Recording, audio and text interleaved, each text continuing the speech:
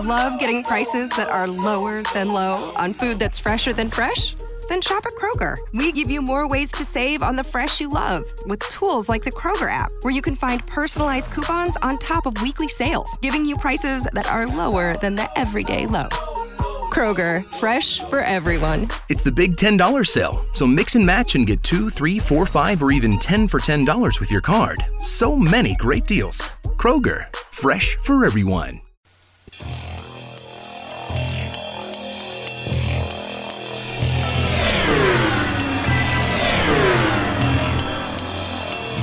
This is A Different Perspective with Kevin Randle. A retired U.S. Lieutenant Colonel, Kevin Randle has been studying UFOs for nearly 50 years. Kevin has investigated some of the most famous UFO cases in the world and has been consulted for dozens of documentaries about UFOs. Considered one of the leading experts into the Roswell UFO crash of 1947, Kevin has written more than 25 books about UFOs, including the recently published Roswell in the 21st Century. Now, here is the host of A Different Perspective, Kevin Randle. And welcome to this edition of A Different Perspective. I am Kevin Randle, and I will be joined in just a moment by Nick Redfern. But before I bring Nick onto the program, I just wanted to say one thing, or maybe several things, who knows. Back on June 25th, we had that ridiculous UAP report given to the Congress that I think of as a C- high school project. Won't go into the details of that. We all know that. At that time, they said 90 days, there would be an update. The 90 days is expired, and I can find no evidence of an update. I'm thinking what happened is the Director of National Intelligence was caught flat-footed when, in early June, people began talking about the report that would be issued. And they hadn't really done anything, so they scrambled to put something together, and then they bought some more time by saying in 90 days we'll have an update. Nobody's talking about that. So I think that they're just kind of letting it fall by the wayside. But I have more about that at my blog, and you can take a look at that, some of the things that are going on in that respect. So I just thought I'd bring that up because if there's something going on out there and I'm not aware of it, I'm sure somebody will let me know through email that I've messed up on that. As I say, I'm going to be talking to Nick Redfern, who is a full-time author, journalist, specializing in a wide range of unsolved mysteries, including Bigfoot, the Loch Ness Monster, UFO sightings, government conspiracy, alien abductions, and the paranormal phenomenon.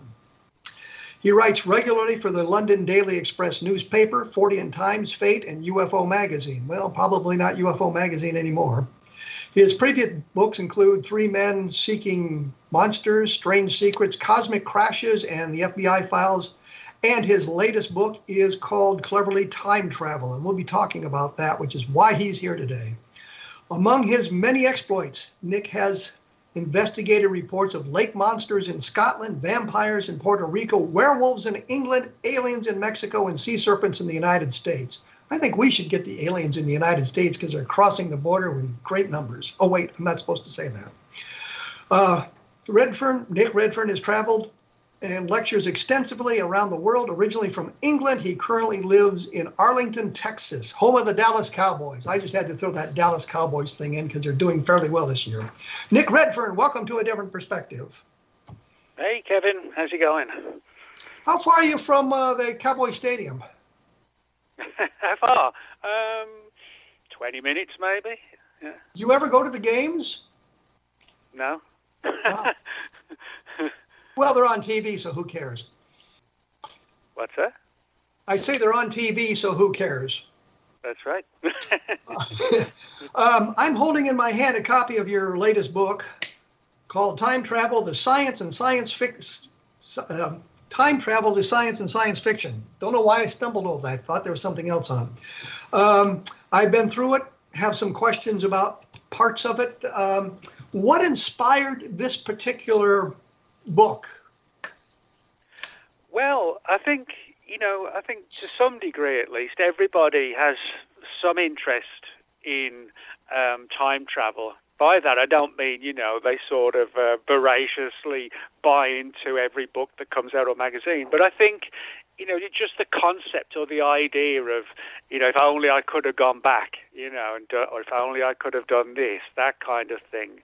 And I think a lot of people at times do think that, the idea of, but knowing that, you just cannot go back. But then wondering, well, what if we actually can go back?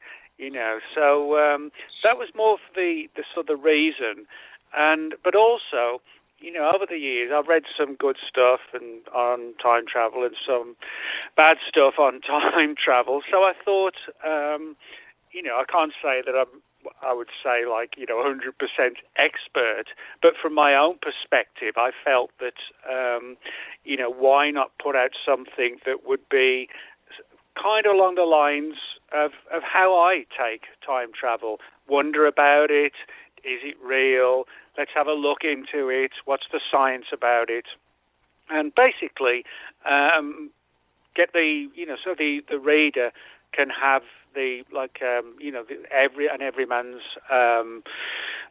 aspect to time travel, if you like, because nobody, no disrespect, but nobody really wants to have something, some sort of gigantic, sort of bland and, kind of book that's just going to be, what did he say? What does that word mean? So I felt, it's a complicated subject. So let's kind of, break it down a bit more for us all. I've done a number of science fiction novels, and I've been castigated for writing science fiction. How dare you be a UFO researcher and write science fiction? But I've written a number of novels about time travel. One of them was called On the Second Tuesday of Next Week, which cleverly is available at Amazon as an ebook. And it works on the theory that the two enemies, had a big battle out near Pluto's orbit, and the Earth forces won. And the next thing you know, the Earth forces have lost because the bad guys were able to time travel and go back and fix the mistakes they made. So they end up fighting a war in time. And how do you end a war in time if you can keep going back and changing everything? I mean, you're sort of caught in this perpetual loop of constant conflict. So I did actually resolve the problem, and I'm not going to tell anybody because now I hope I've piqued their interest and they'll go take a look at the book. But I also did a series of books on time travel, which was called The Time Mercenaries, and it started out in a dream, which I think is kind of interesting. I dreamt that we had sent mercenaries back to the Battle of the Alamo so that the Texans could win. And I dreamed I was talking to my editor about it. And he said, well, okay, but only if the Mexicans have time travelers too. And so Bob Cornett and Bob Cornett's been on this program, and I've worked quite a bit with Bob Cornett back in the 80s and early 90s, came up with a book called Remember the Alamo, which talks about how they tried to fix the Battle of the Alamo so that the Texans or the Texicans could win. And by doing that, they screwed up the timeline, and they kept having to go back to other areas to try to fix it. They ended up in Gettysburg trying to fix that because of the things they had done in 1836. So I guess what I'm saying is it's a subject that has fascinated me as well, and I've tried to work out all the various permutations in time travel. And so the great paradox supposedly is, how can you go back into the past and say, kill your grandfather? Because if you did that, you wouldn't exist and you couldn't go back in time. How do you resolve that paradox, or can you? Well, that's a good point. And I think, that the sort of the grandfather scenario is, one of the issues more than any other, I guess, that demonstrates that time travel isn't feasible. But then on the other side of the coin, you've got the idea or the scenario of, well, if you did go back and, you came back in time and, killed this person, killed that person, well, possibly, it would create like a different timeline. That's one of the angles of this as well. It's just, what if, you go back and you change this and you change that? Or is it possible that we're continually changing timelines? But then on the other hand, I have to admit, I think that one is the most persuasive one, the grandfather scenario, to make a case against time travel. I actually figured out an answer to it. And that is because you are the instrument of the change, you have to exist. So even though you've gone back in time and killed your grandfather, you still exist because you had to go back in time to do it. You may have wiped out the rest of your family and all those sorts of things, but you still exist in that time scenario.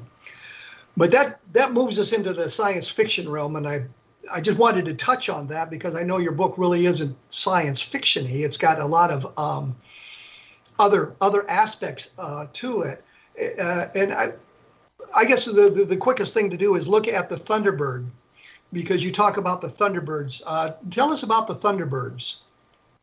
Well, yeah, this is a really weird story, the story of the Thunderbird photograph.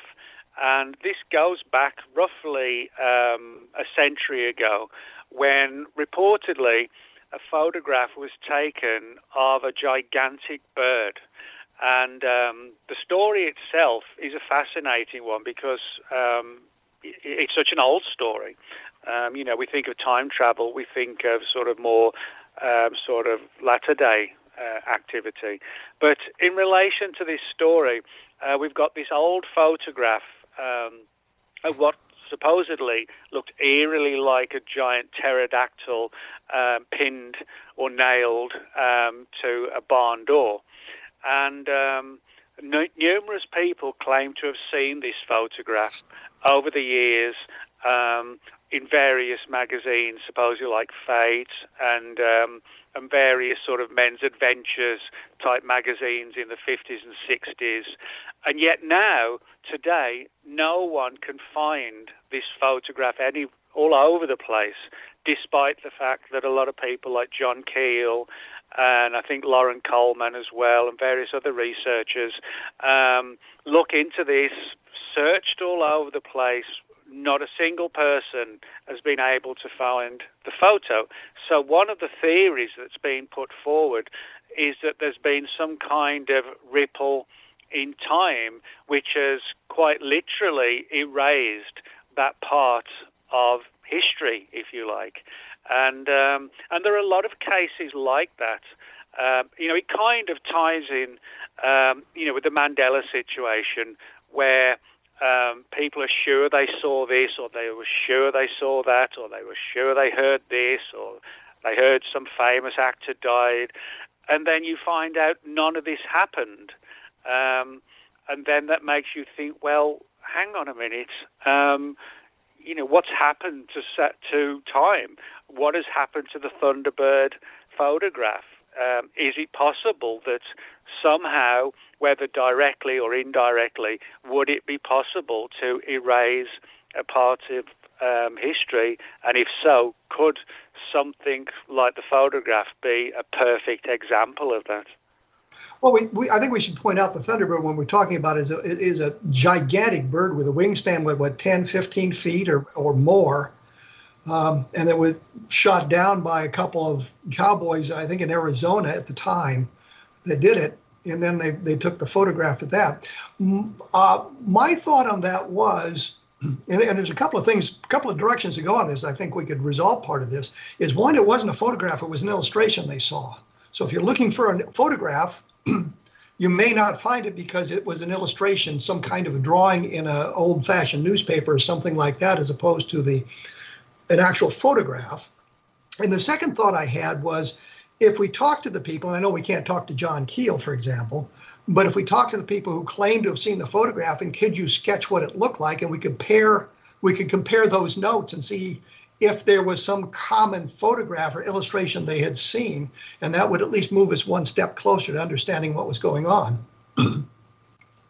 Well, yeah, you're right. And I think, when you look at these stories, I mean, in the way I look at it is that the easiest explanation when it comes to time travel is probably the easiest explanation. And so I think there's very often, a tendency to get overexcited with things like the Thunderbird photo. We can't find it, what's happened, and all this. There may just actually be, a down-to-earth explanation. And well, let me interrupt you there because I'm running up against my brakes, and we'll carry on with the conversation when we come back. But I wanted to say that your book, of course, is called Time Travel, the Science and Science Fiction, and I have information about things we've talked about today on my blog at www.kevinrandle.blogspot.com. And if you get a chance, take a look at the Best of Project Blue book, which is a book that came out just a few months ago, and I think you'll find some interesting things in it about Project Blue book. We will be back right after this with Nick Redfern, so please stick around.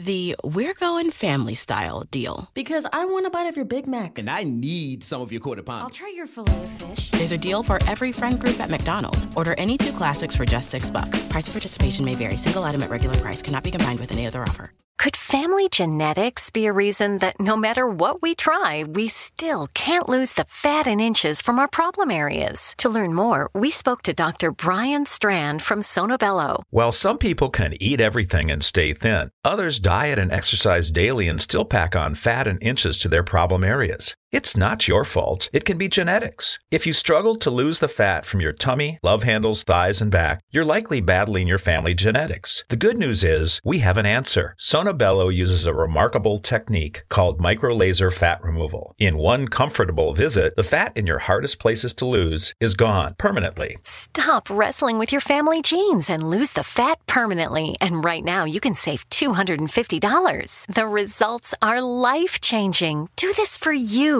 Don't wait. Visit sonobello.com/save. sonobello.com/save. sonobello.com/save.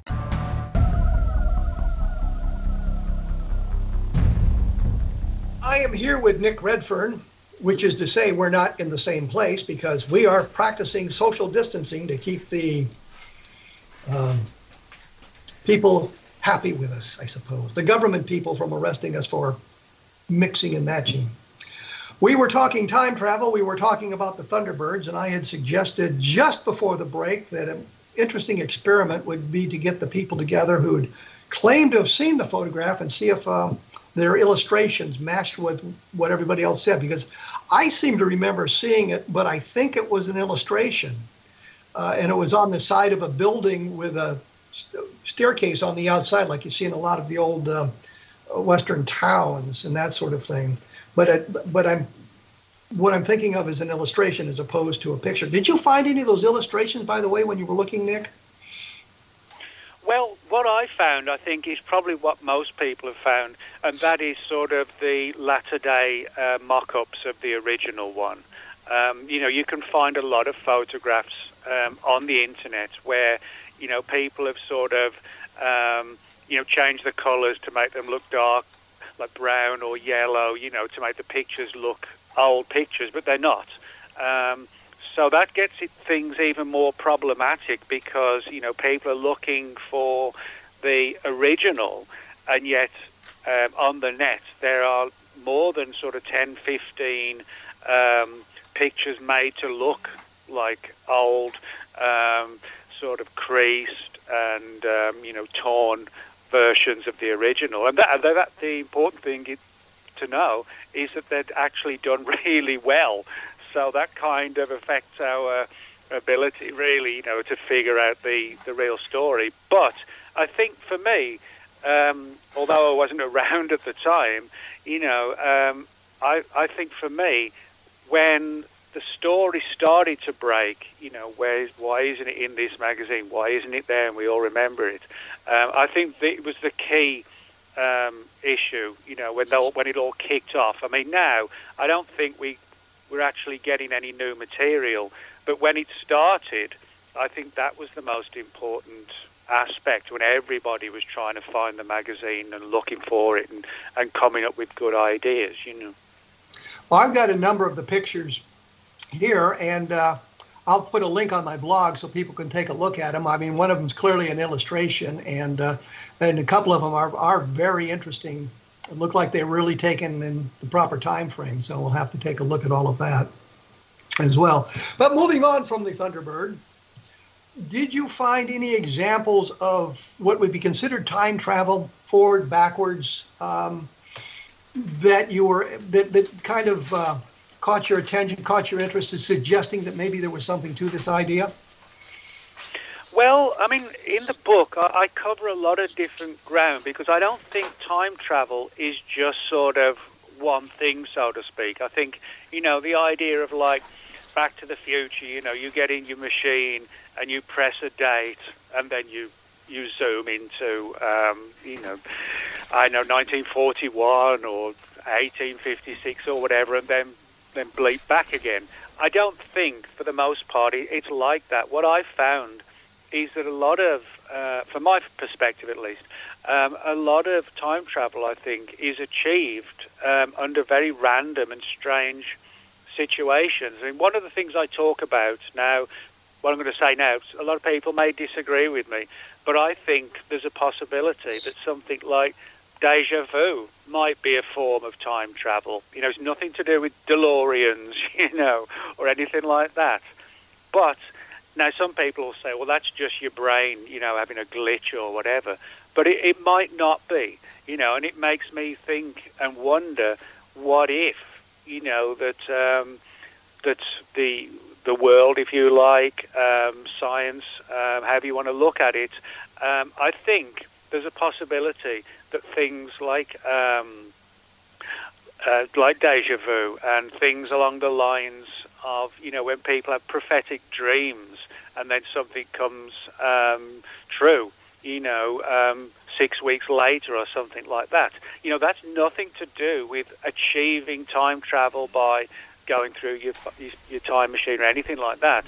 But it has, for me at least, a scenario that time travel isn't what we seems to be. It's not linear. It's not something we can just jump in the machine. I think most of it, the genuine stuff, forget the hoaxers and the mistakes and all that kind of stuff, I think we're dealing with something that is deeply random, I think. But aren't you kind of talking about precognition as opposed to actually traveling in time? You're looking into the future, maybe. And of course, that kind of negates the idea of looking. You can't look back into the past because that's already there and we can access it other ways. But I mean, sort of a precognition type of scenario. Yeah, and you know, I mean, I'll give you another example. I've got one full chapter in the book about how in 2017. I don't know if you know this or not, but in 2017, numerous people all across the United States started to have really graphic, terrifying dreams of a nuclear war looming. And I collected all of these various cases, and the more that I got, more and more people came forward.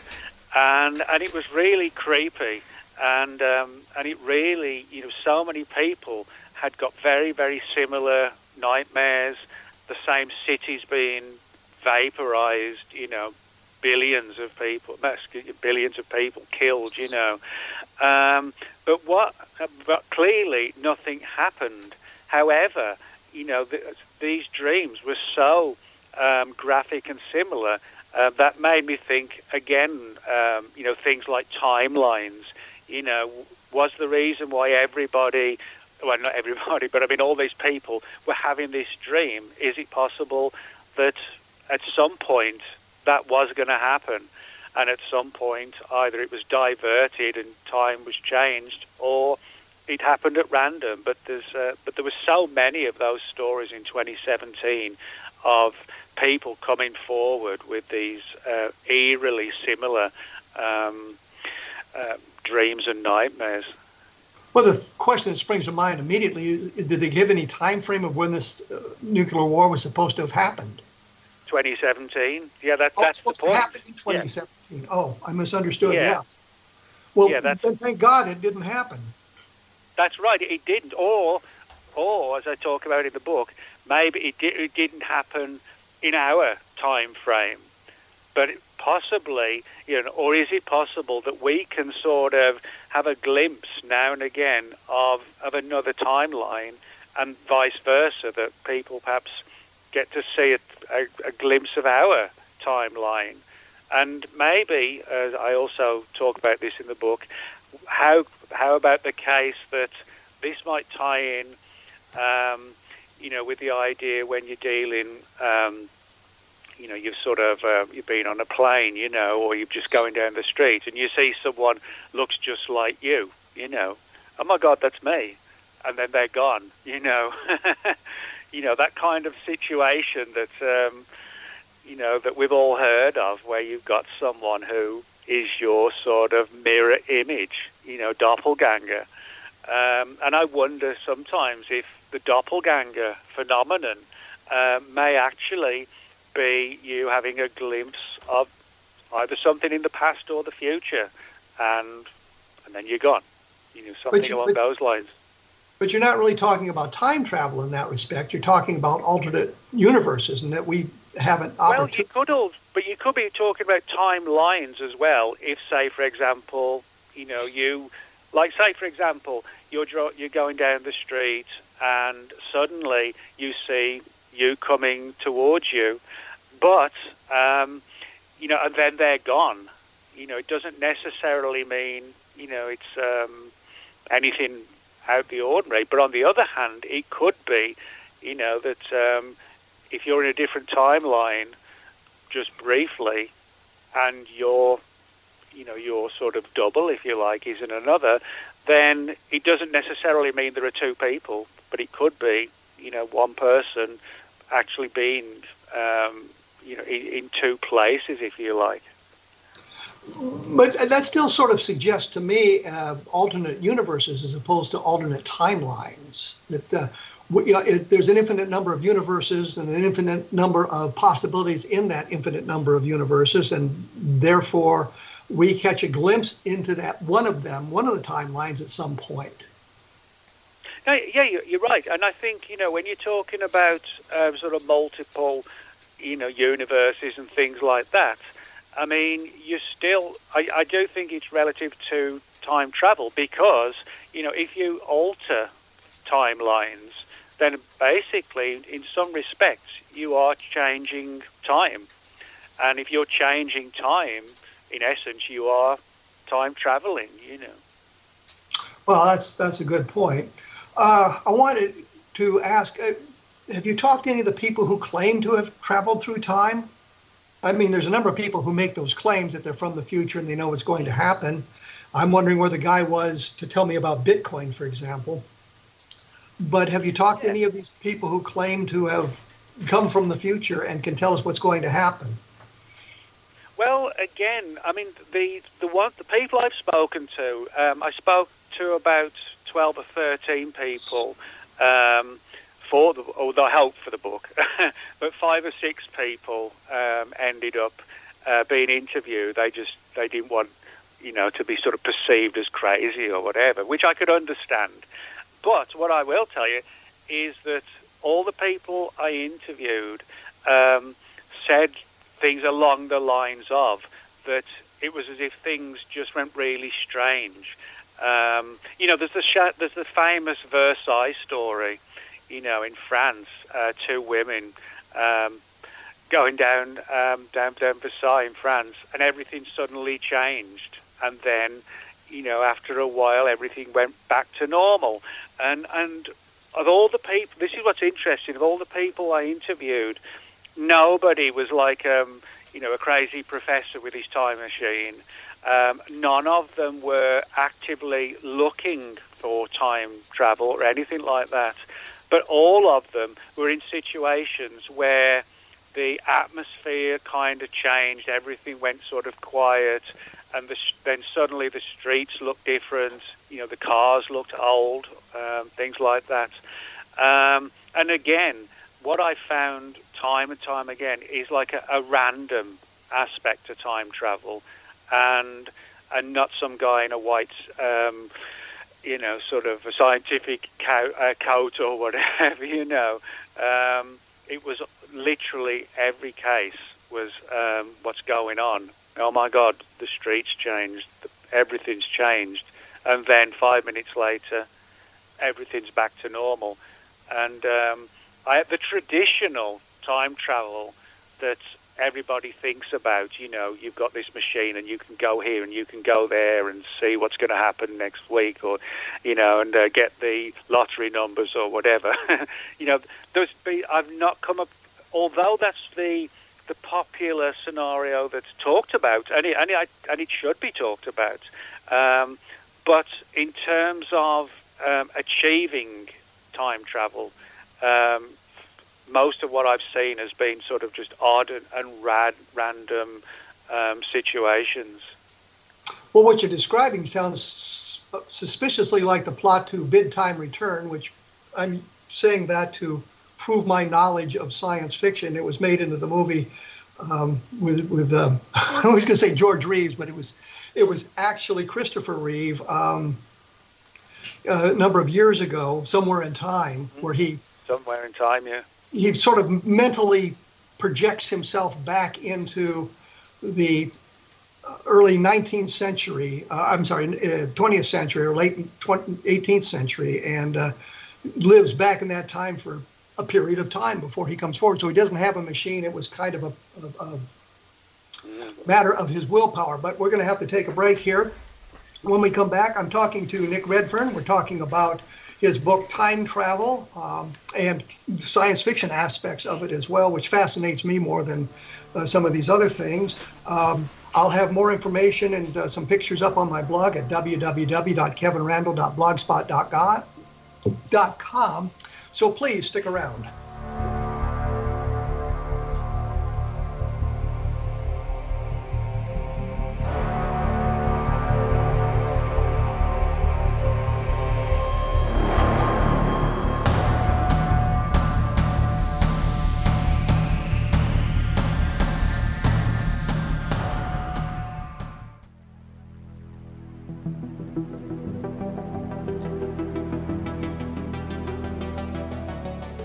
Nick Redfern is my guest. We're talking time travel.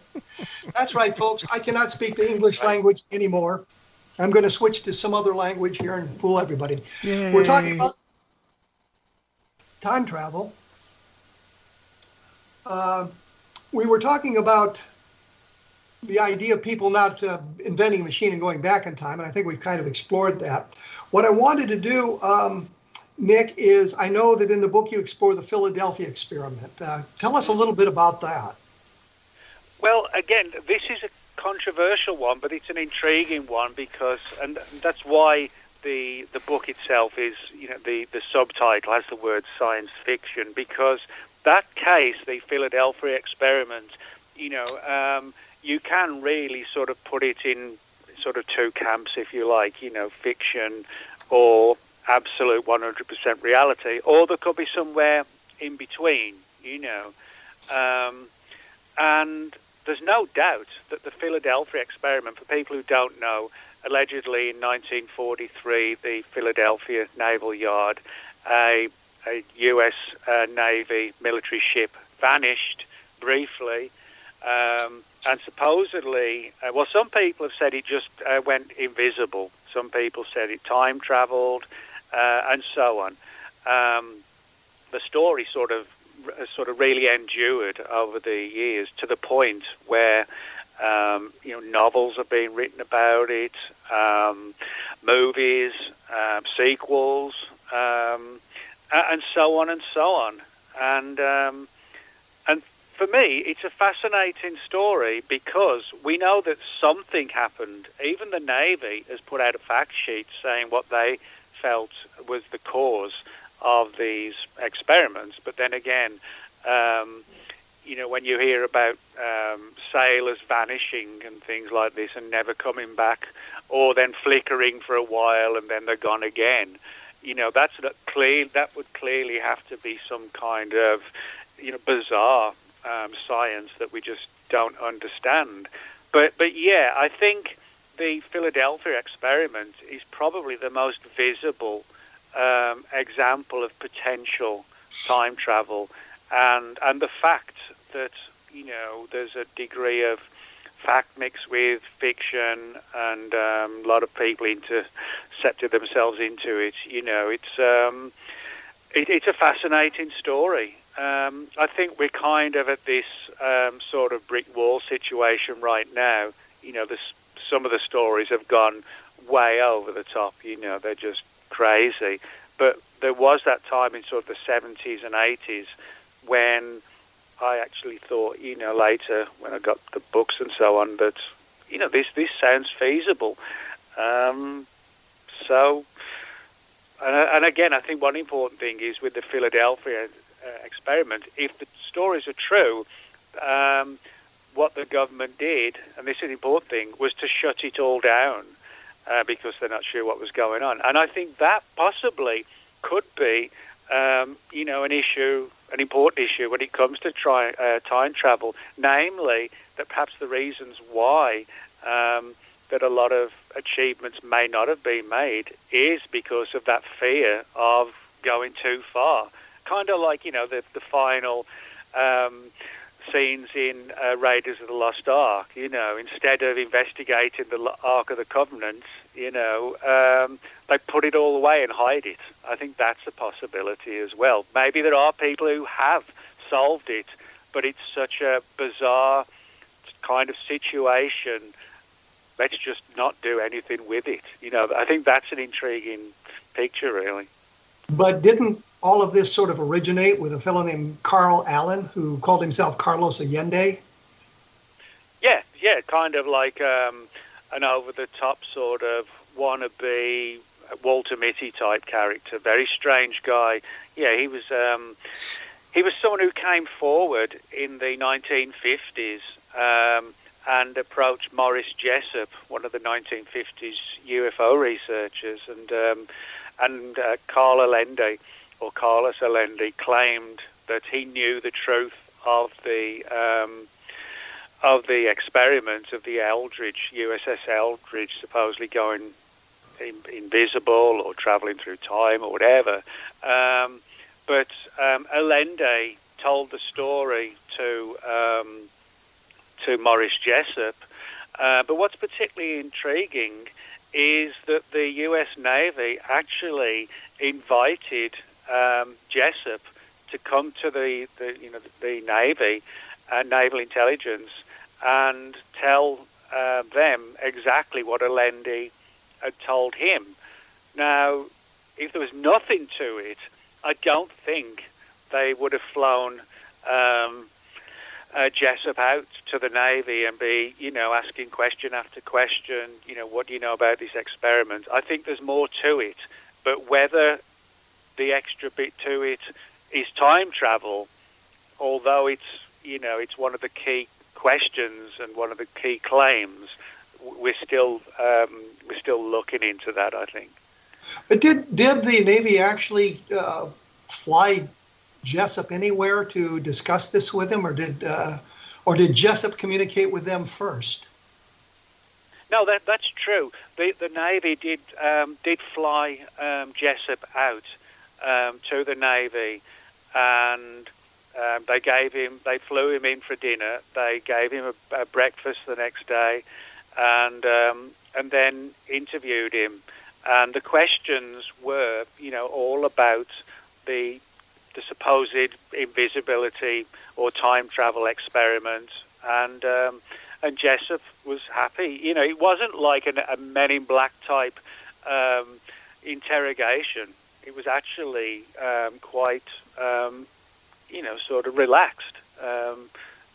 People might like, the idea of the Men in Black coming down and call that, it's exciting, but it wasn't like that. It actually was. Please just tell us what this guy said and what he told you, and so on. So, but the thing is, although Allende, claimed that he'd seen the ship vanish from on another ship that he was next to it and saw it vanish. Despite all that, you know, we're still in a situation where there are people who, granted they came after, but there are some credible people who did come forward after Allende came forward, admittedly. But Allende was not the only one. You know, there's actually been quite a few people who over the years have come forward to talk about it.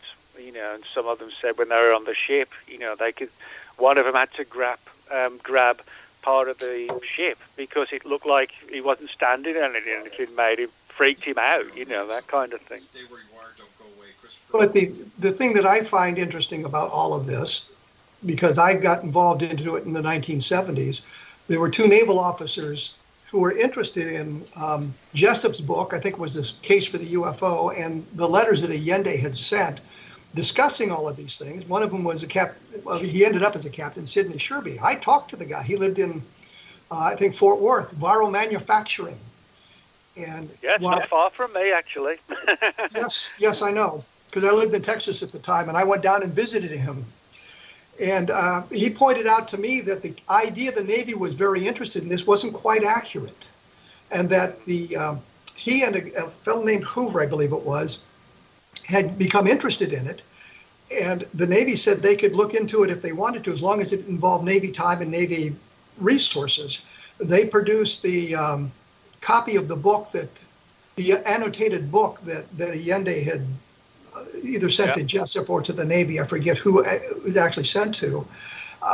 So there were a number of copies made, and Sidney Sherby showed me his copy. He said that's one of the 5 that he had, and if I could copy it, Xerox it, then I could borrow it, which I did. So I've got a copy of the book that Varro Manufacturing made for them with all of this.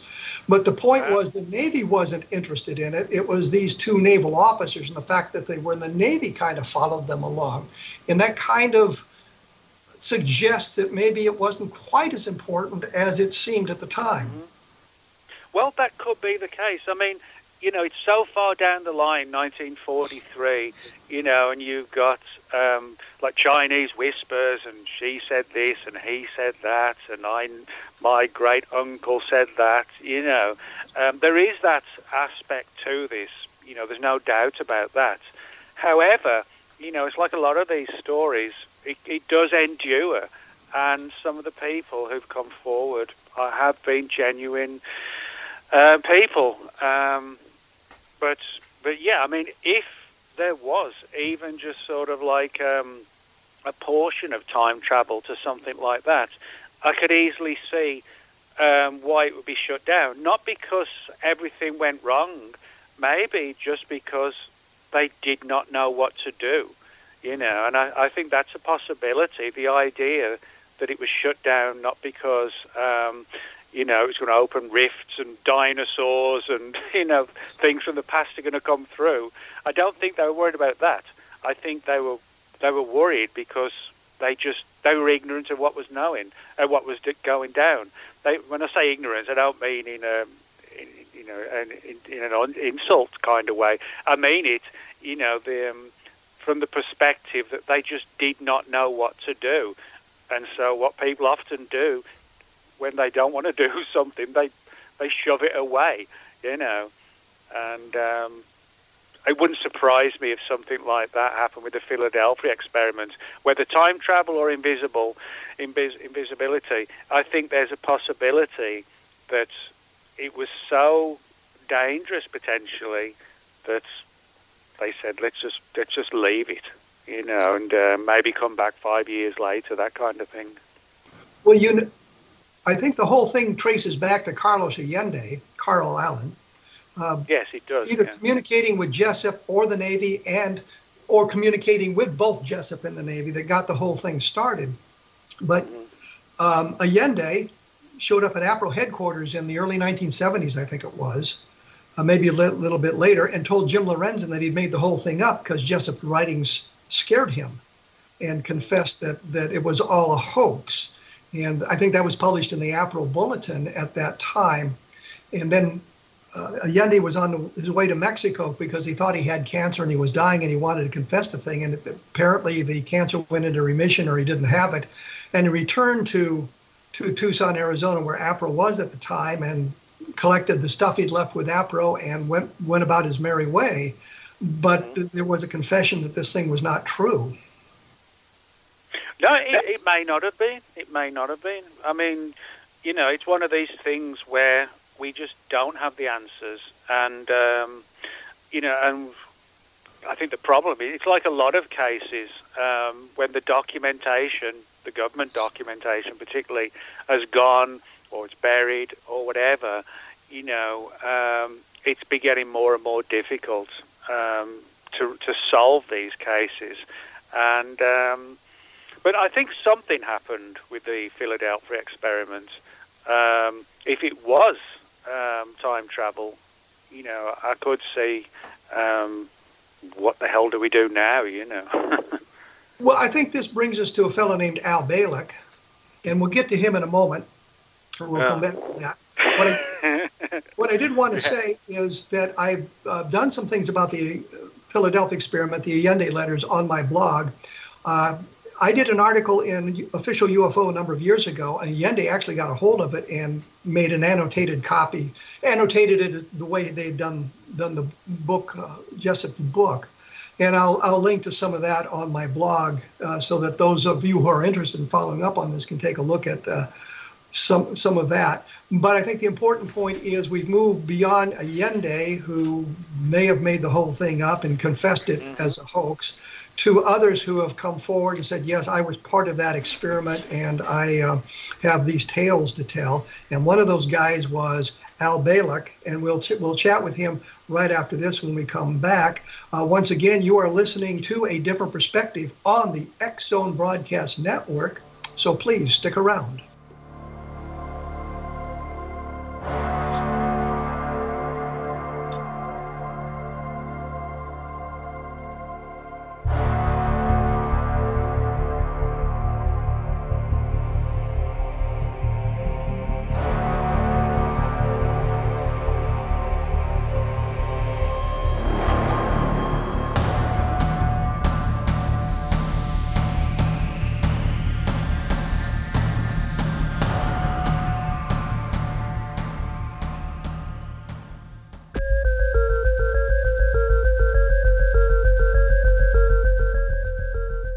I am here with Nick Redfern.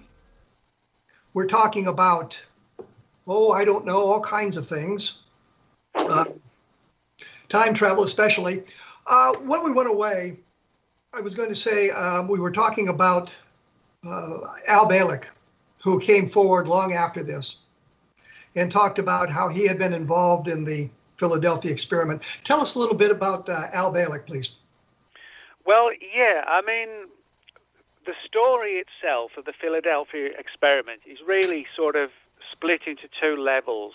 You've got the 1940s, 50s, 60s, and 70s era where, you know, people claim to have had knowledge of the events, or they were on the ships and so on.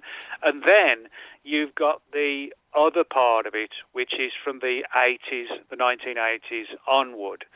And it was in that period that we had people coming forward with some just bizarre, over-the-top scenarios and claims. And one of them was this guy named Al Balick. And Al Balick was someone who sort of commanded the whole scenario of the Philadelphia experiment in that era. You know, he was speaking at lectures, conferences, books were coming out.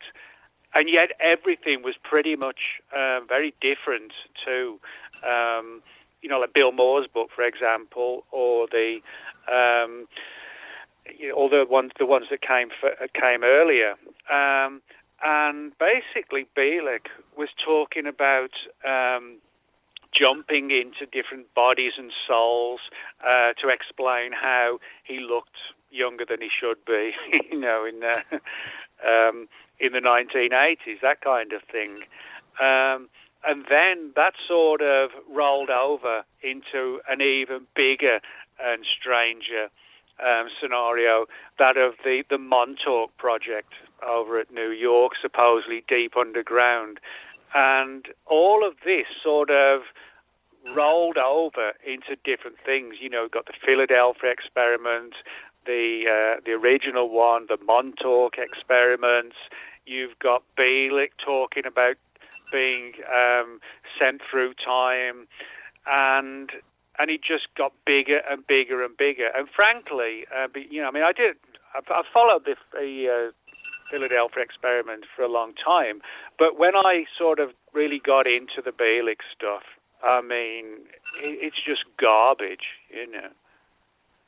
I was going to say, I talked to Brad Steiger about it, and Brad Steiger was a good friend of his, Bielik's, for a long time. And, yeah, he wrote a book about it. Yeah. And Brad said, and I believe he said it on this program the last time I spoke with him. The problem I have, you know, I don't like to talk of, you know, people who are dead. You know, and Brad was actually a good friend to me.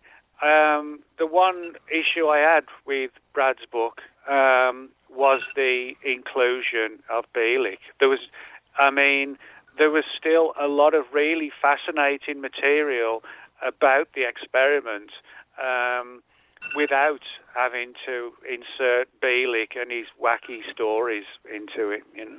Well, what I was going to say is Brad told me on the program that he was very disappointed in Bielik when he found out that he wasn't telling the truth.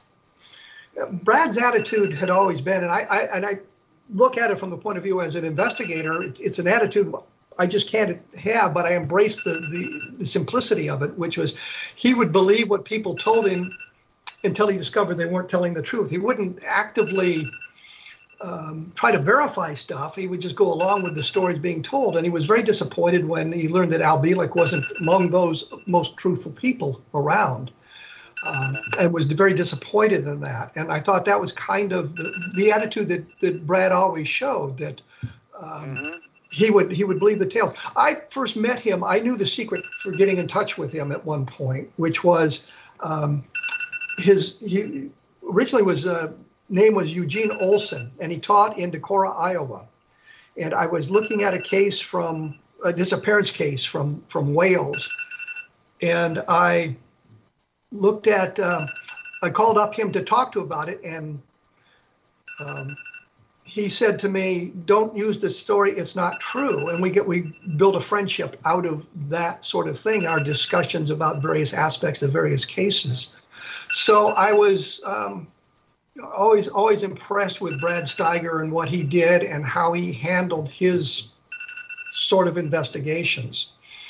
And I wanted to make it clear, but he was very disappointed in what Al Bielik had said to him, or what Al Bielik had said, and ended up not believing the story.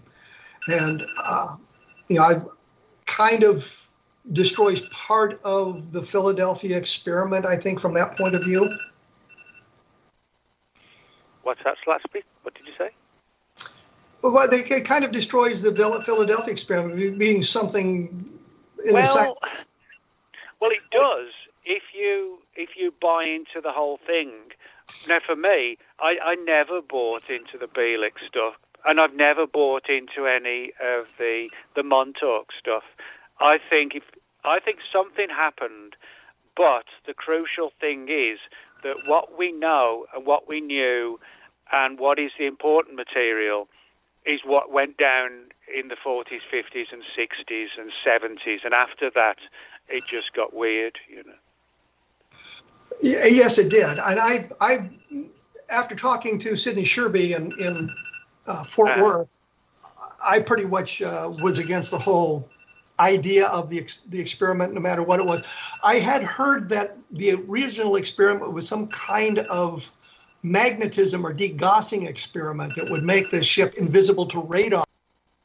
Really not quite the same thing as making it invisible or teleporting it from one place to another. Well, the Navy actually still stick to the Gaussian one right now, because I wanted obviously to keep the book up to date, and so I asked the Navy if I could get their latest up-to-date fact sheet on the Philadelphia experiment, because they get asked all the time, and over the time, they've sort of put it together, modified it, and whatever if there's new material, and they're actually quite open, and saying we thought it was this, and then we thought it was that. But to this day, the Navy is still standing by the magnetic angle, the degausers, and that's still in place, that scenario. Well, I think that's something we have to take a look at, but I think we need to move on from that. We've kind of beat it into the ground. So I was wondering, is there some aspect of the book that really excited you that you think may be true? What you mean in sort of time travel per se, so to speak? Yes. Yeah. Well, we've been sort of talking about the past, and again, I think there's this angle where, for whatever reason, that it seems to, a lot of it does seem to be stuck into the past, so to speak. No pun intended. But it does. But what fascinates me are things, like the, excuse me, when we're talking about wormholes and things like that. And now, to what extent, that may have a bearing directly on time travel. But I think we're starting to see some really fringe science being developed.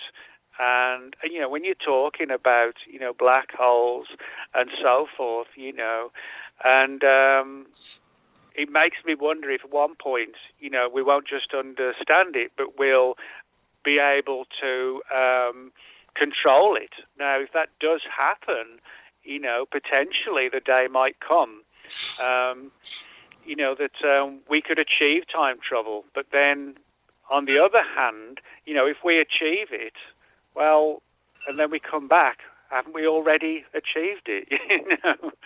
So that's one of the things about, there's so many angles to time travel, and it fascinates me, but to a degree, it's sort of frustrating at times because of the sort of the red flags that pop up here and there, and yet at other times things sound really plausible, Well, yeah, and we can always say we're always moving through time anyway. We're traveling through time. We're moving forward in time.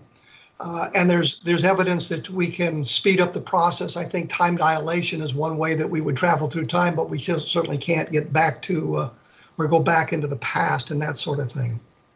I think what it comes down to, people who are interested in time travel are probably hoping for the DeLorean scenario, as I call it. But I don't think that's what it is.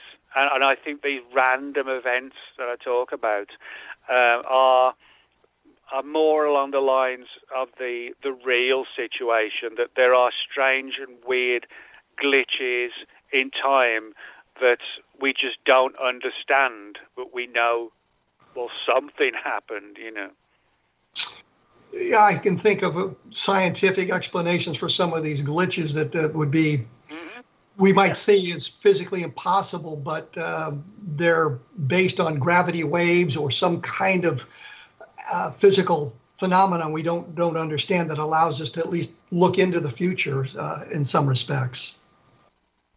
Yeah, and then of course, you've got the sort of the big nightmare, which all the other people who've sort of jumped in and sort of hoaxed things. I mean, a perfect example is Philip Corso, where basically he was saying that the Roswell UFO was some kind of time machine, and he never presented anything along those lines. It was just a simplistic sort of statement, Well, I think that's something we need to explore at another time, because getting into that aspect of the Roswell case, we could go on and on about that forever and a week, I suppose.